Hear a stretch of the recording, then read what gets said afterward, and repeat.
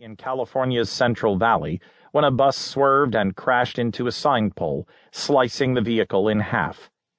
The California Highway Patrol said the white charter bus carrying 30 people was heading north on Highway 99 near Livingston in Merced County when the accident occurred around 3:25 a.m. local time.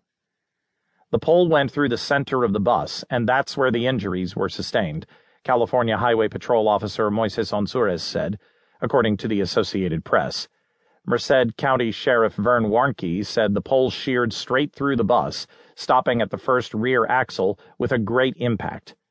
5 passengers, some with severe injuries, including missing limbs, were airlifted.